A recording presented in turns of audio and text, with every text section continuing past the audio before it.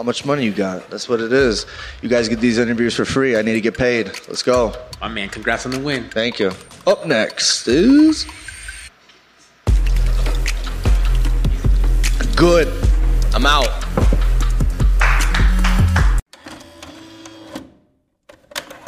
I'll say the Reddit post I saw first. There was a big picture of Islam and Volkanovski both holding their belts before their first big hyped fight. Real take. It's the fighters that have to promote themselves leveraging the brand of the UFC. The casuals love a bad blood, outspoken fighters or trash talk. The UFC can't fake an altercation. Fighters have to promote themselves by being interesting to the masses. And underneath it says, the original poster wasted real time to post this. That is the Reddit opinion. That is a completely bollocks, nonsensical statement. And was like, what a waste of time. This guy's trolling. Everyone dismissed the shit out of it. Like, the UFC is the promotion. Dana White is a promoter. They're the ones that do the promoting. And also with the whole Charles Radtke thing going on. The question is, whose responsibility is it, do you think? And people at home, because some of you might disagree immediately. Do you think it's more on the promotion and the UFC to find a way and spend their money to promote these fighters to people? Or do you think ultimately it has to be on the fighter to be either unique or outlandish or do something to promote themselves? You have to give the UFC sound bites. Like, what is happening here? You have a stage that the UFC pays for. They rent it out. They point their cameras at it. They put it on their YouTube channel. Every media company in the free world that wants to be there is there. People pay to be on those platforms. People pay just to get a logo on the mat and never say a single word. They're just happy to be a part of the visual part of things. When you have valuable time there to speak, you're not just speaking for you. You're not just speaking for the media so they can get clicks. You're doing it for you. It's like there is a huge part. I mean, it's like anybody who's been a really, really popular star, they're the ones that go through the paces with the media tours where they hop in a chair and they speak to 12 different news stations all back to back. You have to be willing to do that on your end. Yes, the UFC is, at least equally as responsible, but I think this is my personal opinion. What the UFC is trying to do is amplify whatever it is of your character traits. Like Sean Strickland, I know he has the gift of the gab and whether he says the right things or not, but his championship reign lasted one fight.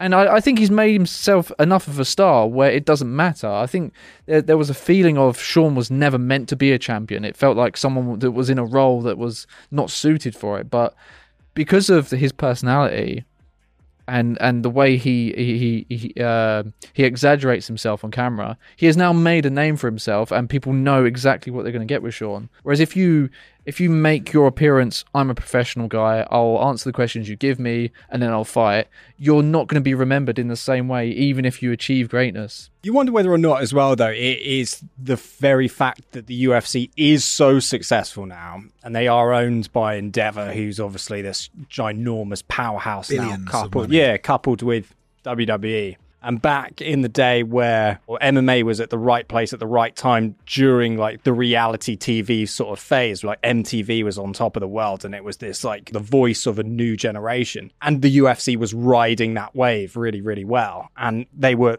all hustling to not just stay alive, but to succeed as well, to ride that wave, to make it, the biggest it can be. You wonder whether or not UFC are now at that point where it's just we made it. We're worth billions and billions of dollars. We are now the UFC. Whereas back in the day, you would have Dana White and Joe Rogan turning up to a red carpet event, for MTV, or you'd have the Ultimate Knockouts, which was a separate TV show on Spike that just ran knockouts because they knew they needed to get that imagery out into the world. The growth during the Spike era of the UFC. Everyone was working hand in hand. So it was this struggle to survive and succeed was the thing that really pushed them forward. And you do wonder whether or not when fighters get to the UFC now, they go, right, I've done it. I've made it. All the hard work, trying to push myself, getting my social media going, finding sponsors it's all come to this point where now I can sit back. I'm in the Premier League. I don't need to work as hard as this other stuff because I'm going in to fight in a cage. I think the novelty's gone. I think that's a part of it. Because when it was first coming on the scene, it was like, oh, It's like this whole thing where they don't have to stop once they knock them down. The fight can continue, and they combined all the martial arts. There's a very, very big novelty to that. And then you had those initial boom of stars, and they retired, and a lot of people left. I think that's a huge part of it as well, because a lot of them were boring by today's standards. I think it's gotten more outlandish now. Back then, you had, sure, but they were like very Tito worried and- about and- getting shut down. And Ken Shamrock was, they lent into Ken Shamrock Yeah. because he was like really well-known guy. That guy had like 3 fucking fights with Tito. Why? Because they wanted him to main event because he was a big WWF superstar. That's why. They were less like, they were definitely characters, but they were less overt. So it's like the Huntington Beach bad boy, sure, there was a lot of creation in that. But Tito was very much that bad boy. He was very much that dude that was crazy cocky as hell. He was actually that person. Whereas was Chael really Chael Sonnen 7 years after that in 2012? Well, I guess it was more like 2010. But you wonder whether or not it's because the sport has developed so wonderfully now where everyone can see that they can be a martial artist. Whereas back in the day, fighting in a cage really was only something that a certain person was interested in. But it's not like all those fighters were able to be successful. Like Chuck Liddell is someone from that period of time, and he's a guy who's gone on the record saying, hey, all fighters, it is up to you to put on a performance to get people to watch you. Like, it's nothing to do with the UFC. It's on you. If you don't perform, you're not going to get to that level. And I know we always get this narrative that like the UFC push people, and they do. They give them, favorable matchups. But, when you're talking about he's been selected, I don't think the UFC necessarily selected him.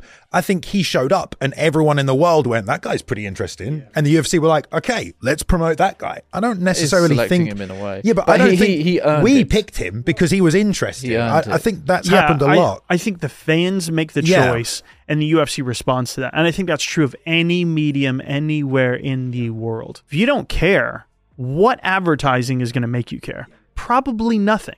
Because you're like, no, it's not the highest level. That's what a lot of people will say. And there's a lot of mistruth to that, mischaracterized type kind of things. Because, in 2015, everybody that was champions in the UFC were all from Strikeforce and WEC at the exact same time. So it's not necessarily true, but that marketing to an extent, that shows you where the UFC's marketing is good. And also as well, like it kind of, the idea of it's not the highest level of mixed martial arts. It's just like the reality of it is, I think there is like definitely a large portion of people who watch fighting for the high level of fights. However, I think there's a fucking ginormous pool of people that watch fighting because they want to see the personalities. I mean, there is a reason why influencer boxing became as big as it became, and you now have Jake Paul who's transitioning into actual boxing. It's because people just want to see celebrities fight as well. And it's the same kind of element with like Kimbo Slice going through Elite XC and Strikeforce as well. That fucking guy made millions of dollars despite the companies, going under, Elite XC being managed poorly and Strikeforce being acquired. When Kimbo Slice fought prior to the loss against Seth Petrozelli, he was making so much fucking money because he looked the way he looked. And all he actually did was fight in a fucking back garden. Yeah. You see the gold teeth, you see the big fucking chain, you see the absolute mammoth of a man, and he knocked down what Tank Abbott and a bunch of guys who had no records. People flooded in to see him fight. I think that's a perfect example of what we're talking about, though. This guy already had traits that were just magnified by everywhere it went. What does a promotion do? They will promote what it is that is interesting about you. And if you have a ton of interesting stuff, I mean, dude was a viral sensation. All they had to do is say, practically, we've got this guy. And for that whole period of him in the Elite XC, what did you have? You had Dana White going, nah, he sucks. And then what happened as soon as like Kimbo was a free agent? Oh, look, he's on our reality show on The Ultimate Fighter. The perfect example really is something like Power Slap, because it's like, obviously some of us don't want to watch Power Slap for just the reason that it's Power Slap, but how much money have they put into promoting Power Slap? And do any of us know any of the fighters from that? I mean, that's a perfect example of throwing money at something, and it doesn't matter how much you promote it. Yeah. No one's going to watch it. There are people who are going to disagree with this as an argument. We're obviously trying to break it down logically, but the UFC can't just chuck money at someone and promote them and expect everyone to watch them. Like, it has to be on the individual. It seems like at the end of the day, it comes down to the individual, and not everyone is a star, and that's a fact, and that's okay. Legitimately true, yeah. That's okay. Like you don't have to be, but maybe if you want the most success, you want the most value of your career while you're competing, which we know is a very short window. You have to be unique. You have to be different. You have to make us care about watching you.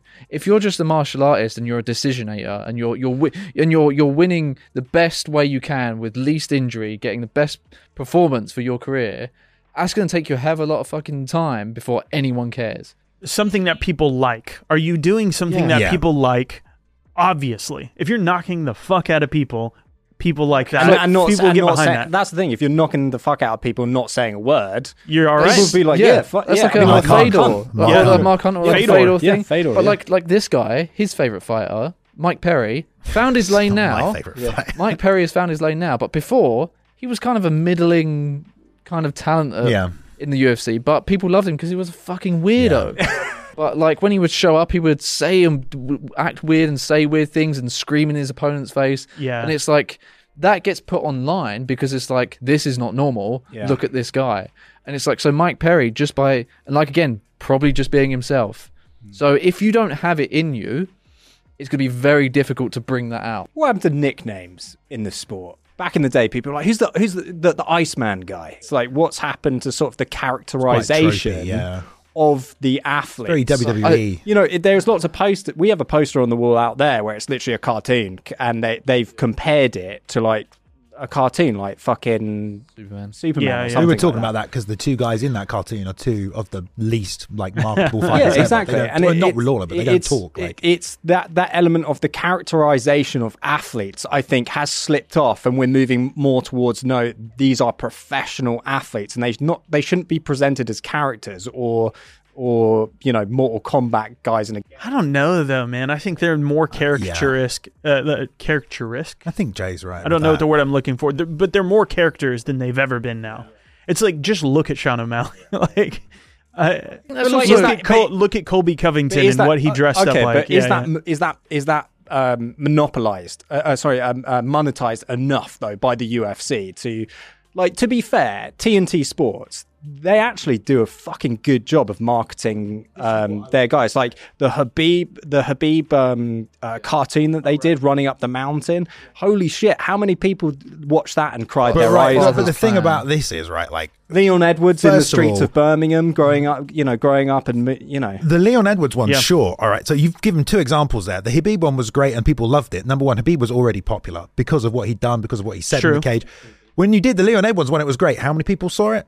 Not a few people. That is true. Yeah. We remember that because we work in video, and so we admired it. Yeah, we did. At the end of the day, a lot of people will say what you say, like, oh, they could do more trailers, they could do more deep dive stuff. They could spend millions doing that, or you could be Sean Strickland and stand up at a press conference and instantly save millions by raise the pay-per-view by 25%. After Sean Strickland stood up and did all his stuff, why didn't they go fucking visit him a shooting fucking ranch, or do like a cool kind this of is trailer true as well. Of him? There's loads of shit out there at the moment, which is like Sean Strickland and Nina fan edits of them in Grand Theft Auto. If her relationship with the UFC is so good, why aren't they going, oh, this is the perfect opportunity, let's go send them to do some sort of Grand Theft Auto crossover thing? The thing is, if they are a $1 billion company, why aren't they doing a little bit more fan service? They don't have to do it, but they could. They definitely could. And it could be fucking awesome, because then you could go, hey bro, I know you don't know Conor McGregor and I know you don't know Eddie Alvarez, but watch this fucking trailer of them walking to MSG and tell me you're not excited about that. But do you remember, obviously they used to do all the head-to-head stuff, right? Like with John Jones, Cormier, all that stuff back in the day. Face-to-face. They did that little while ago for the most two random fucking people ever. They did Dominic Cruz and Chito Vera. Like, why? Yeah. But everyone fucking loved it, and it was the most lazy piece of shit recording in a white room where they just had a really nice, pleasant conversation. But everyone fucking loved it still, because it's like behind the scenes. It's like, oh my god, they've agreed to talk before they're fighting. How interesting! Or a trailer where Tyson Fury's dressed up as a cowboy and Usyk comes in as a pirate. Like, why are we not having that? But I just feel like even if you don't like these cinematic trailers, you could be in a barber's and be like, oh, did you see that fucking Usyk Fury? What was that about? That was crazy, isn't it? Yeah, it was Saudi Arabia going nuts with the production levels. But you're talking about it and everyone knows, and then the person next to you will overhear it, and then they'll go home and look it up. The Ngannou one was a bit more subdued than that, but it was still cool. But this one is like insane. It's like a Marvel movie. But when it comes to like the fans, like, are people like, oh, I've got to see the Usyk fight? I think if you're even not, though they're not the number one I guys think if you're anymore. if you're not a fight fan, but Possibly, yeah. if you're not a fight fan and you want to get a non-fight fan interested in why this fight is important, why it makes sense, why you would want to watch that with them, sending someone footage of a fight doesn't necessarily work because I have no fucking idea what I'm looking at. But when you can send a trailer that it's almost like an encapsulating of who these people's lives are, and then you show the big knockouts at the end of it, and they're putting everything on the line. It's so much easier to get those non-fight fans interested in what you want to watch because it instills a level of entertainment in it to go, oh, I like films, I like TV. This is like a film TV, but it just so happens to be. That's why people like, like real true crime films. Why am I interested in watching this film just because it's based on a true story? Why? Why does it matter? When you don't know who these people are, and I've seen some highlights on YouTube. I've seen Ferguson versus Pettis. I'm like, okay, I'll actually watch one live to see what it's like. Until something happens, I don't quite know the technical nuances. I don't know the strategies. I don't know their personalities. I don't know what they normally do in the cage. And it's like, if you don't have that base level of understanding in a new sport, boxing, MMA, whatever, it's kind of hard to relate to these people and understand the stakes of things. So if you do a big trailer like this, like I know Tyson and Usyk aren't getting in the ring in pirate costume, and they're going to have a swashbuckling contest, Yeah. But I do know this is a big deal. There's a lot of money in this trailer. This is insane visuals that I'm looking at. It's got to be, it's reinforcing it. It's saying, this is coming up, guys. Don't forget. Well, even though why it's just not have fallen fun? out. Why But not have fun? It's Yeah. having fun, but telling your audience, this is a big deal. This is the two baddest outlaws that have never fought. They keep crossing paths, but now finally, well, they're not actually, but now finally they're going to clash. They don't have to do it. But they should. But it would be fun if they It just goes back full circle to what you were talking about in the early days, the Spike days, regardless of whether it was new or not. It was a symbiotic relationship. And that's what we aren't sometimes seeing, which is why there are a lot of people who would be like, oh, the UFC needs to promote fighters more. But it's more like they need to promote the right fighters, and they could spend more time doing those trailers. They definitely can't promote someone who we don't care about, which we've discussed. If you aren't putting on performances, if you aren't doing some kind of something to get people interesting, then they could throw money at you, nothing's going to happen. But there are fighters we care about, and it is right, we don't really get what we want. We want cool epic trailers and sit downs, and we don't get that. But why are we hearing things like Cody Garbrandt versus Davison Figueiredo is the first fight of UFC 300 below people like Bo Nickel, two former champions who were, some of the greatest in the division at one point, Figueiredo being the hardest hitting and possibly best champion since DJ. No, this is a great point to bring up. Okay, so tell me what you remember them promoting about Bo Nickel. Tell me any promotion you remember the UFC doing for him.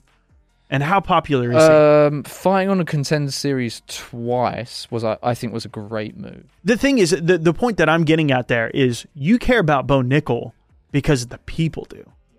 The people are what rose him up. He's the highest rated guy probably since O'Malley first debuted on the Contender Series. Like, I'm pretty sure the UFC has outright come out and said that.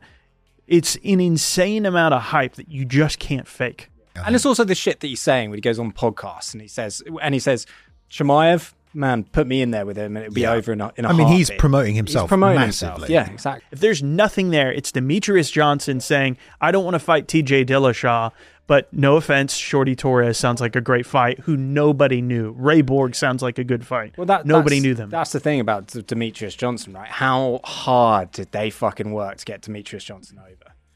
How fucking hard they were pushing him to be like, this guy is the best ever, and then they just traded him for an old Ben Askren because they were like, we can't make this work. Yeah, they made a reality TV show about him that was a series of champions. They put that on free TV. They used to put him on the headliner for Fox cards. They would put him underneath John Jones as the co-main event. They did everything they could to make that guy more popular. And at the end of the day, the person who Demetrius Johnson is now would have been a dream for them back then, because now he does speak his mind.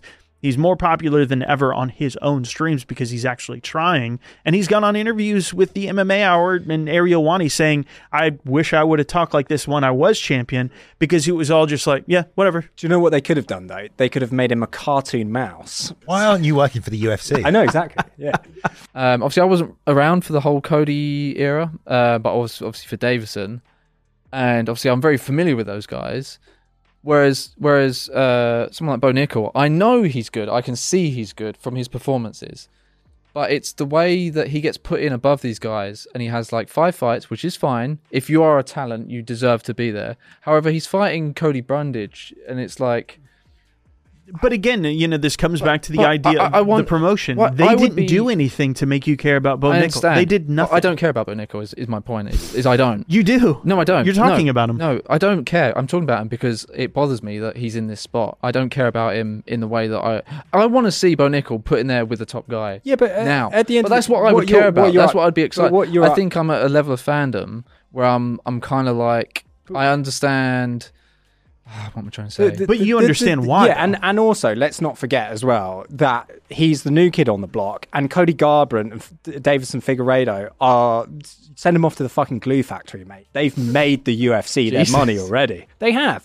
Do you really see a world where Cody Garbrandt comes back and becomes the fucking bantamweight champion? Oh, but it's a hell of an exciting fight. But Bo Nickel, he's a new shiny fucking toy in the shop. I want the I want the Bo Nickel fucking toy. I don't want stick him in there against the guy.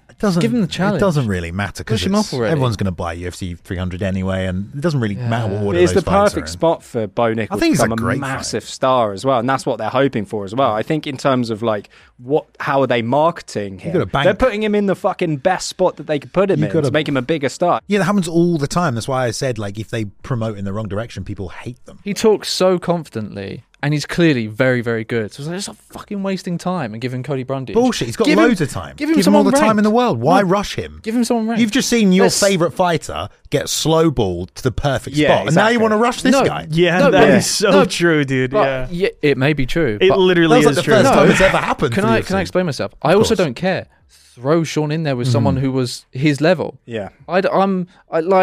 But maybe that's what they thought his level was at that point as well. True. Yeah. Potentially. They don't know. It's a difficult place to be in as a promoter, isn't it? To be like, man, we could throw him in early, and if he just gets fucking knocked out, he's Darren Till. Yeah, if you're Darren Till, it's like, oh man, we wasted so much time building this guy up, and he was going to be this great regional star. And then, he could have survived the Woodley loss. Honestly, he could have. But after he got sparked by Masvidal, it's hard to... he's lost against a champion. Now he's been sparked by a fucking journeyman as well, like in front of the home crowd in the main event. It's just like, it's hard to come back from that. And the UFC's forthright about that. They've admitted that they pushed him too soon. That does happen. Guys, do you feel like you've been getting ripped off? You've been watching these podcasts and you don't feel like you're getting the full experience? Well, you can now for just $2.99, but also... We've just lowered the price drastically for our Hall of Fame levers. You're so nearly there. $7.99. That is down from $14.99, almost a 50% cut. You get all the same features. You get mentioned in all the videos at the beginning and the end, and you also get a special live stream with us. So if you want to see our writing process, suggest some ideas, you can do it all.